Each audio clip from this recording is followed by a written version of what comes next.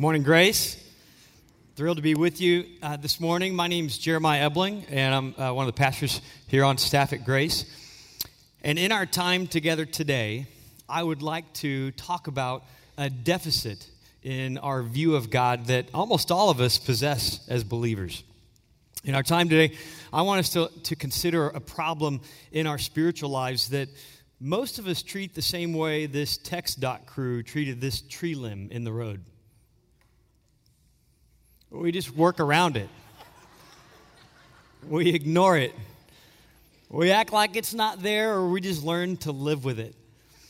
And we're going to see what this deficit is in our faith, how our faith can go wrong in the passage that we're going to be studying together today, and in the passage we're going to be looking at together. This passage is in the First Testament. It is 1 Kings chapter 20. If you want to turn on over there in your Bibles or on your Bible app, I want us to see what the Lord would have us see today, what He would want us to know today in order to be able to diagnose what this issue in our faith, our view of God, our theology would be, and then what we could begin to do now to deal with it. That's where we're headed today. 1 Kings chapter 20. I'm going to tell you a lot of this story, but you feel free to follow along with me as we do that. This is a story in Israel's history that takes place in a very dark time. It is a period marked by evil kings who give birth to still more evil kings. And one of the worst, the Darth Vader of Israel's royal line, is King Ahab. And King Ahab at this time, he is sitting on the throne in the rogue northern kingdom in Samaria. And King Ahab, he has stopped worshiping Yahweh. He has stopped pursuing the Lord. And instead, he has turned to Baal. And he's led the nation to do the same. And so the Lord sends his man Elijah to King Ahab. Elijah comes to Ahab and he says, look, the Lord, he's going to stop the rain. Okay, for the next few years, the Lord is going to send a drought your way because he is trying to get your attention and he's trying to get the people's attention. Promises this drought is coming, and of course, anytime there's going to be a drought, what inevitably follows? A famine. The crops die. The food disappears. The people waste away. Well, while Israel is growing weaker and weaker from this famine, the Arameans decide to pounce. Okay, this is one of Israel's enemies from the north. And the Arameans, they see this is their chance to annihilate a compromised Israel. And so the king of the Arameans, his name is Ben-Hadad, he gathers 32 other kings. These are our little king friends of his, I guess. And they march their armies and their horses up the hill to Samaria, and they besiege it. Okay, they stop what was left of the food and the water, at least, that was coming into Samaria. They put a stop to it. And then Ben-Hadad sends King Ahab, king of Israel, a message, and he says this. He says, all right, listen here, Ahab. This is how this is going to work. He says, I'm going to send my guys into your palace, and they're going to take everything of value. Okay, they're going to go on a shopping spree, and anything and everything that you hold dear, they're going to take it, and they're going to bring it back to me, and I'm putting it in my palace. This was actually Ben-Hadad's second demand. His first demand was for Ahab's wives and children, and Ahab had rolled over pretty quickly on that one. He said, okay, they're all yours. But when Ben-Hadad says, and I'm coming for all your stuff too, okay, all the stuff in your palace, well, Ahab is a man of principle, after all. So he says, no way. You stay out of my palace. You can have my wives and children. You are not getting my gold. And so he says no. Well, how does Ben-Hadad respond? The way you would guess any maniacal despot would. He says that he is going to totally destroy King Ahab and Israel. And he gives orders for his army to prepare for battle. Okay, well, it's at this time as Ben-Hadad makes this decision that God takes an opportunity to try to get King Ahab's attention yet again. And he sends another prophet to Ahab. And in verse 13, this is what Yahweh says. This is what the Lord says. Do you see this vast army, these Arameans? Yahweh says, I will give it into your hand today, and then you will know that I am the Lord. See, Israel is dreadfully outnumbered, and so Ahab would have to know that if they can pull out this battle, if they can win this war, that it is only by the hand of Yahweh that it was even possible. So that he would know. That's what the Lord's up to. That's where he's headed. And so while the Aramean army, they're preparing for battle, well, Ben-Hadad and his 32 frat buddies, they're in their tents getting drunk at lunch. And while they're doing this, Israel launches this surprise attack. They surprise the Arameans and devastate the Aramean army. Okay, they take him.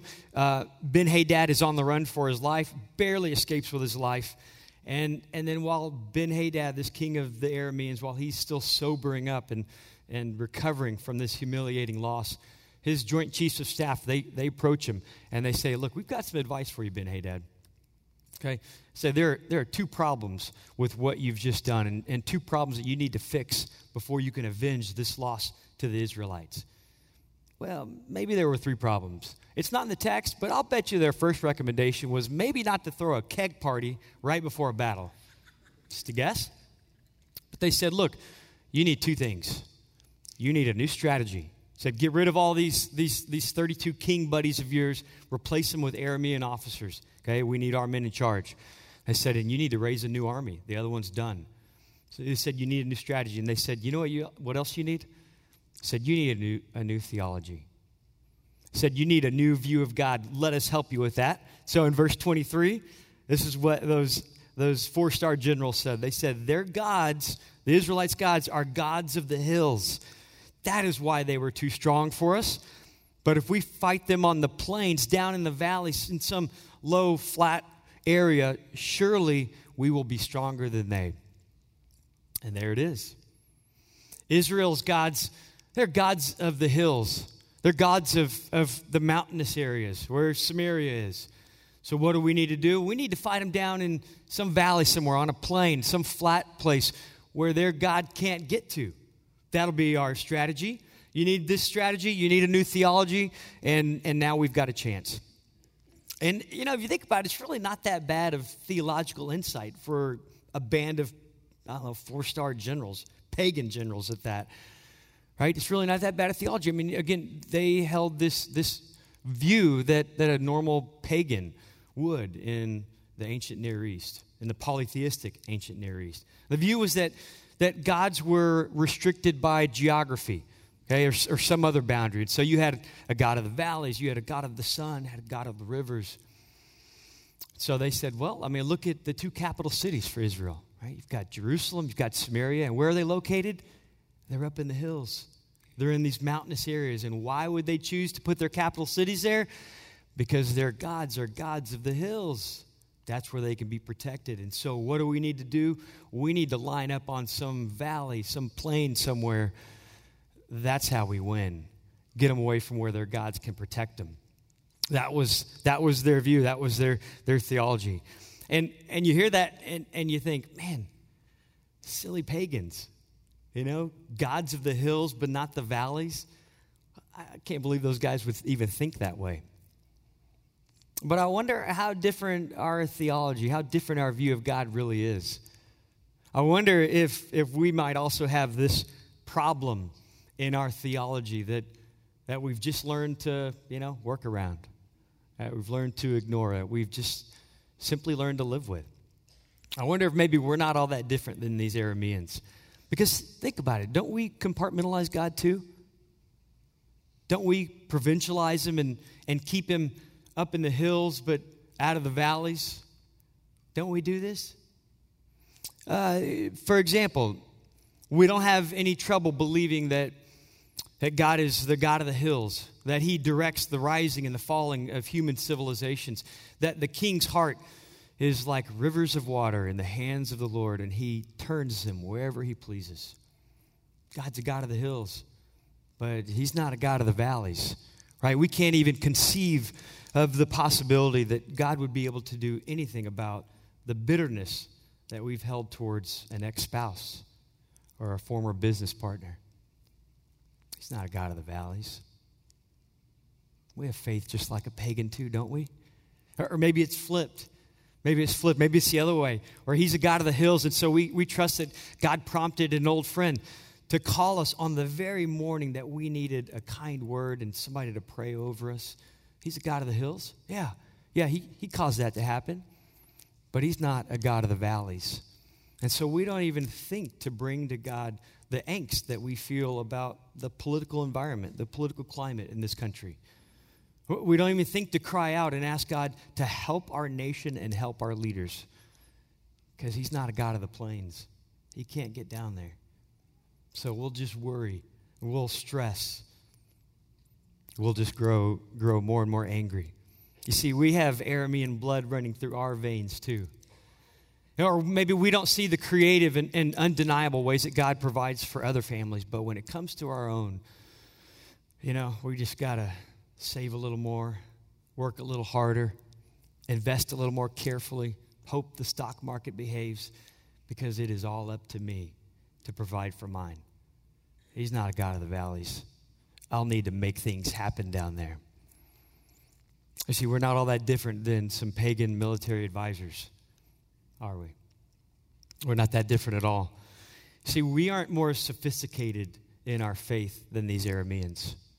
We're just more sophisticated in our sin. We really are. We compartmentalize them just as they did. We provincialize them. We put them over here. We keep them in places where we're comfortable and out of all the places that we're not. We're not all that different.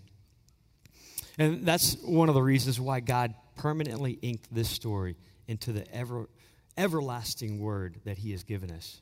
He wants us to remember the truth that is going to come to bear in this story, the truth that we're going to see, and the way that this story ends. He wants us to know, just like Ben-Hadad, his desire is that we will know who he really is, so that our faith wouldn't be fragmented, so it wouldn't be divided.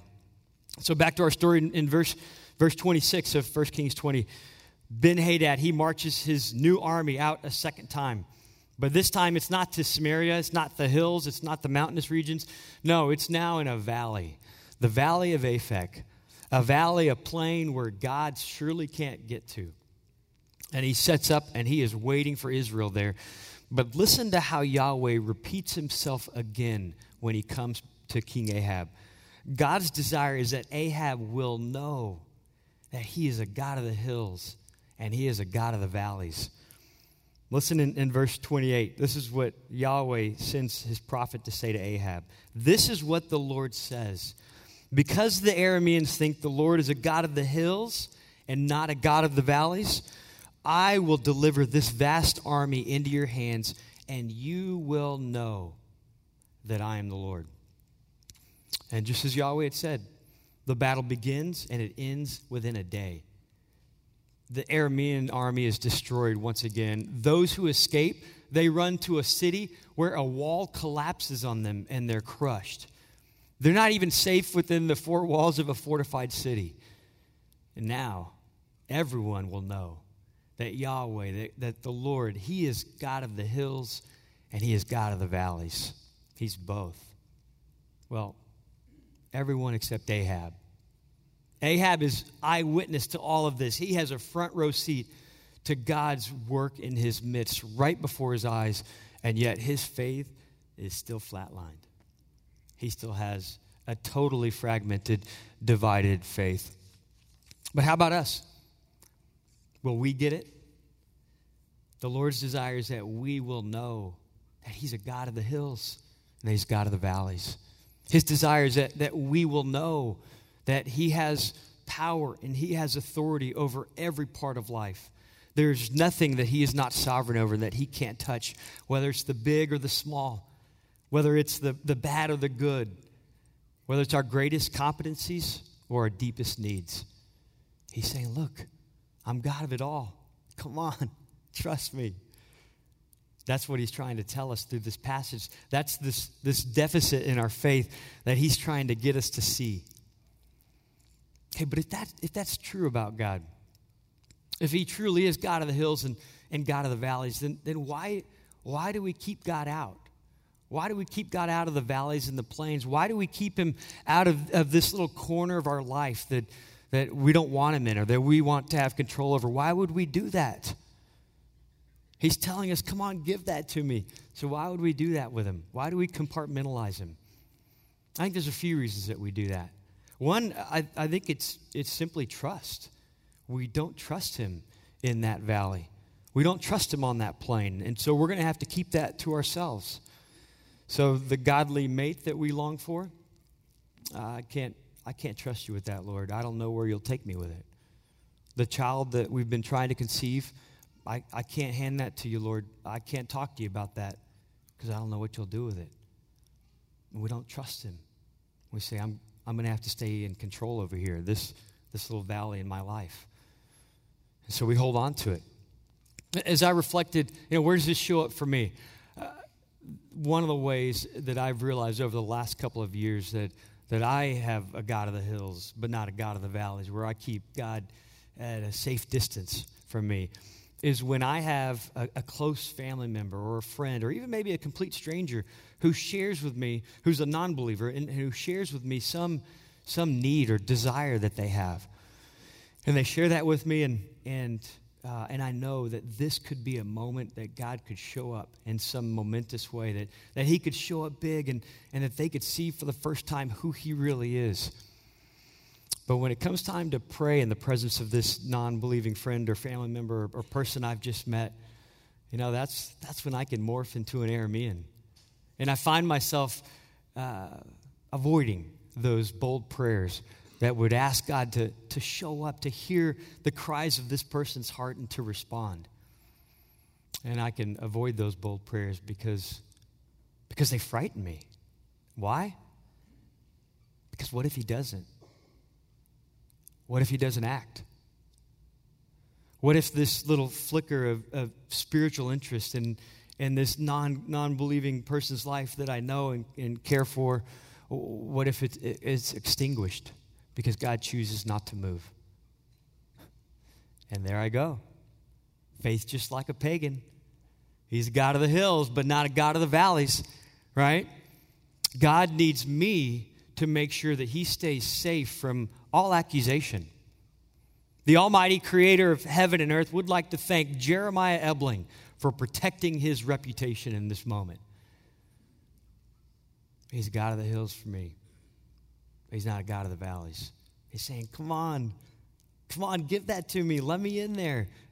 Pray those courageous prayers you'd pray over on your own, behind this person's back. Pray it right there with them.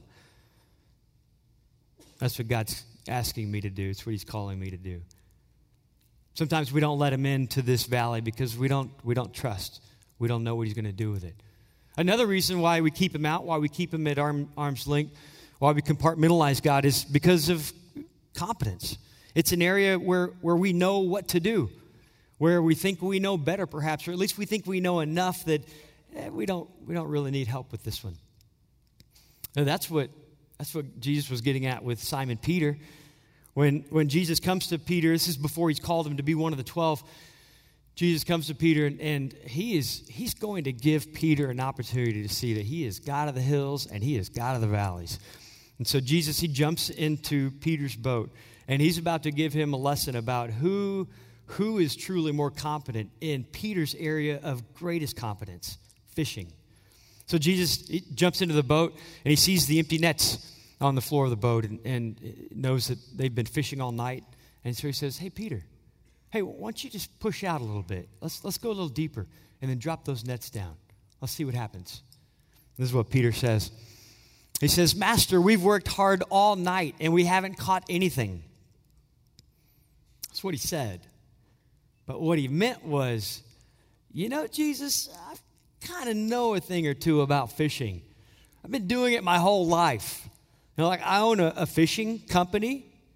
My father, my grandfather, they were fishermen too. Okay, it kind of runs in the family. So I know you're a good carpenter and a good public speaker and all, so I'm sure you know something about fishing that I don't. But fine, I'll toss these nets in and you'll realize what I already know. No fish today. And aren't we all Peter? Don't we do this with the Lord, where there's this part of our life where we know what to do? We're competent. There's nobody that we certainly don't need the help, and we don't even need the Lord's help. Has this happened to you maybe in parenting? Where your first two children, even in their first couple of months, they were sleeping 12 hours a night. And as they grew, they were intelligent and inquisitive, and they got along together most of the time. They were obedient. They were tender towards the Lord. And so, we're eager to give other parents advice, especially other parents who aren't, as successful as us in parenting, who maybe don't know as much as we do about how to parent appropriately. In fact, we're thinking about writing a book on parenting because, we just want to help as many people as we can. I know the book chapter titles already. Got them in my head. And we say, Jesus, thanks for your offer, but I don't know if you've seen my 2 kids. We don't really need the help. Yeah. My spouse and me, we're doing just fine, thank you very much. But I'll bet you could find a set of parents out there who might need a little help right now. Why don't you run along and maybe try to help them? And then the 3rd child comes along, right? And everything that worked with the first 2 doesn't with this one. And you are lost. And you realize you gave yourself way too much credit on how those first 2 were doing. Right? What's God saying? He's not saying, I told you so. He doesn't do that. What he's saying is, okay, now? Will you let me in there now? Come on, you've needed my help all along in parenting. You just didn't realize it until now. But it's not too late. Come on, get me in there. I can help you. You need it. You need me. Or at work, you're killing it. You landed the company's largest client. You have the respect of your coworkers, and you say, thanks, but no thanks, Jesus. I'm doing fine. Look at everything I've done here. Look at how well I've done. Yeah, I've got this. I really appreciate you offering to help, though. I'll bet someone else could use it. But look, aren't we all just one promotion, one new boss, one bad decision by someone else away from being in an absolute tailspin? Aren't we? Why wait until that happens to let him in? It is all so fragile. Every castle we build, it's made of sand, and it just happens to be low tide right now. That's all. Jesus is saying, come on, let me in there. Let's do this together. I can help you. I know you think you know everything. I know more. Let me help you. We do this. We are Peter. And then do you remember what happened with Peter, that professional fisherman? Remember how that story ends? He puts down his nets where Jesus told him to. He can't even get the fish back into his boat. There's so many. He's got to wave over a second boat to help him with all the fish that he's caught. And then both boats almost sink. Jesus is saying, come on, let me in there, Peter. That's what he's saying to us. Let me in there. I can help you. Whether it's going horribly or it's going swimmingly well, let me in there. We don't let him in sometimes because of an area of competence. We keep him in the hills. We keep him out of the valleys. And one final reason that we don't let God in, that we keep him at arm's length, is because it's an area of sin. It's this area of our lives that's it's dark and it's secret, but we just don't want him meddling in it. We want to keep him out. We don't want to change it. We don't want to give it up. So we say thanks, but no thanks. And there are words that we have all said probably, words that have scrolled across our minds if they haven't left our lips. And when these words, when we say them or when we think them, we should be frightened. Okay, these are words that should jolt us awake when we think them or when we say them. And what are those words? It's this. That's just the way I am. We know that we are speaking the native tongue of the Arameans when we say those words, when we think those words. We know that we have announced to everybody in the room that our God is a God of the hills, but not the valleys. And so, God, you're not welcome to address my ego, to address and deal with my inability to allow others to disagree with me. It's just the way I am. The fears, the insecurities that drive my neediness in my relationships, I know they're there. I've tried to do something about them, and nothing will change that. It's just who I am. I'm a jealous person. Nothing's helped that. That's just the way I am. There's a bunch of Arameans that would love to say to you today, you don't ever have to say those words again. Those words never have to leave your lips again. Because Jesus is asking to get in there. Come on, He's telling you he could heal, he can restore. Yeah, it will be painful and it will take time, but he's saying, look, stop keeping me at a distance. Let me into that valley. I can help you there. Stop keeping me out. Stop pushing me away. He's trying to convince us that he is God of the hills and he's God of the valleys. He's both. One last question. What should scare us about being an Aramean? What should frighten us about keeping God up in the hills and keeping him out of the valleys of our lives, whether it's because of trust or competence or sin or something else? What should frighten us about that? I think it's this, that if we have this part of our lives that we won't let God into, okay, if we say, God, you stay away, you can stay up in those hills, yep, you're safe up there, but I want you away from here. I think it's this, is that when we say that to him, he'll do it. He's not going to force his way in. Okay, he won't push past you. He doesn't do that. Not because he can't, it's because he won't. God has committed himself to your freedom, and he's chosen it. He's not going to violate that. And so when we keep him out, when we say, yep, off limits, you may not go to this part of my life, then God says, okay, if you insist. He'll agree to that demand. In a couple of the gospel accounts of Jesus' life, he goes back to his hometown of Nazareth. And instead of throwing a celebration at this homecoming, Jesus has come back home. He's in the middle of his ministry. Instead of throwing a party, the people, they see him and they sneer at him. And they say, wait, isn't this that carpenter? And they keep him out. They shut him down. And this is what Matthew writes. It says, Jesus did not do many miracles there because of their lack of faith. Mark goes even further. Mark says, Jesus could not do any miracles there. Look, think about how often have we missed out on the work of God in our midst because we have faith like a pagan. How many encounters with the Almighty God have we kept those in our little circle from experiencing, because our God is a God of the hills, but not the valleys? How much have we missed out on because we don't let God into these places where he deserves to be, where he yearns to be, where he asks us to be? He'll say, okay, if you won't let him in.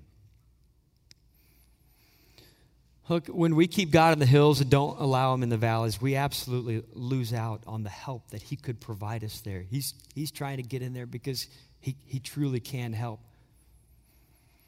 But we lose out on something more, something even more important. When we keep God in the hills and out of the valleys, what we miss out on is intimacy with our Savior. We miss out on the experience and the comfort of his presence that he wants to give us. You see, our Heavenly Father desires so deeply to help us. He really does. But you know what he wants even more? He wants to be with us. He wants to commune with us. He wants loving connection. He wants relationship and friendship. He wants trust between you and him to flourish. In the last book of the Bible, Jesus is speaking to the church at Laodicea. It's this church full of Arameans, full of men and women who keep God in the hills and out of the valleys. And Jesus comes to this church, and he's asking for them to let him in. He says, come on, I want to be with you again. I want to be close again. Let's have the intimacy that we once had in our relationship. And in Revelation 3, this is what Jesus says. He urges them, and he says, here I am. I stand at the door and knock. If anyone hears my voice and opens the door, I will come in and eat with that person and they with me. Do you hear it? He wants them back. He wants to be close once again. He wants the intimacy that they once had. He wants to commune again with them. And what happens if we don't answer the door? What will he do? He's respectful. He's courteous. So he'll just keep knocking. He will simply wait for as long as it takes. Listen. Do you hear a knock this morning? we could leave our Aramean heritage behind today. What do you say? He's God of the hills. He is the God of the valleys. Would you go with me to that God, the God of the hills and valleys, together in prayer right now? Holy Spirit, I ask you to be at work in each one of our hearts, Lord, and I ask that you would convict us or encourage us, whatever we need. Maybe we need both, to see, Lord, the places in our life, the people in our life that we have kept you from, we have kept you out of.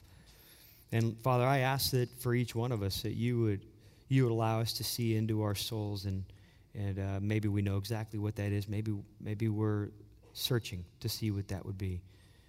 And Father, would you give us the courage, the boldness to say, today everything changes. I'm not keeping anything hidden from you anymore, Lord. I'm not keeping anything at an arm's length from you. You can have it. I'm trusting this with you today. I need your help. I want to be connected to you again in the loving communion that you desire to have with me too. I pray you'd help us to do that, Father, in Jesus' name. Amen.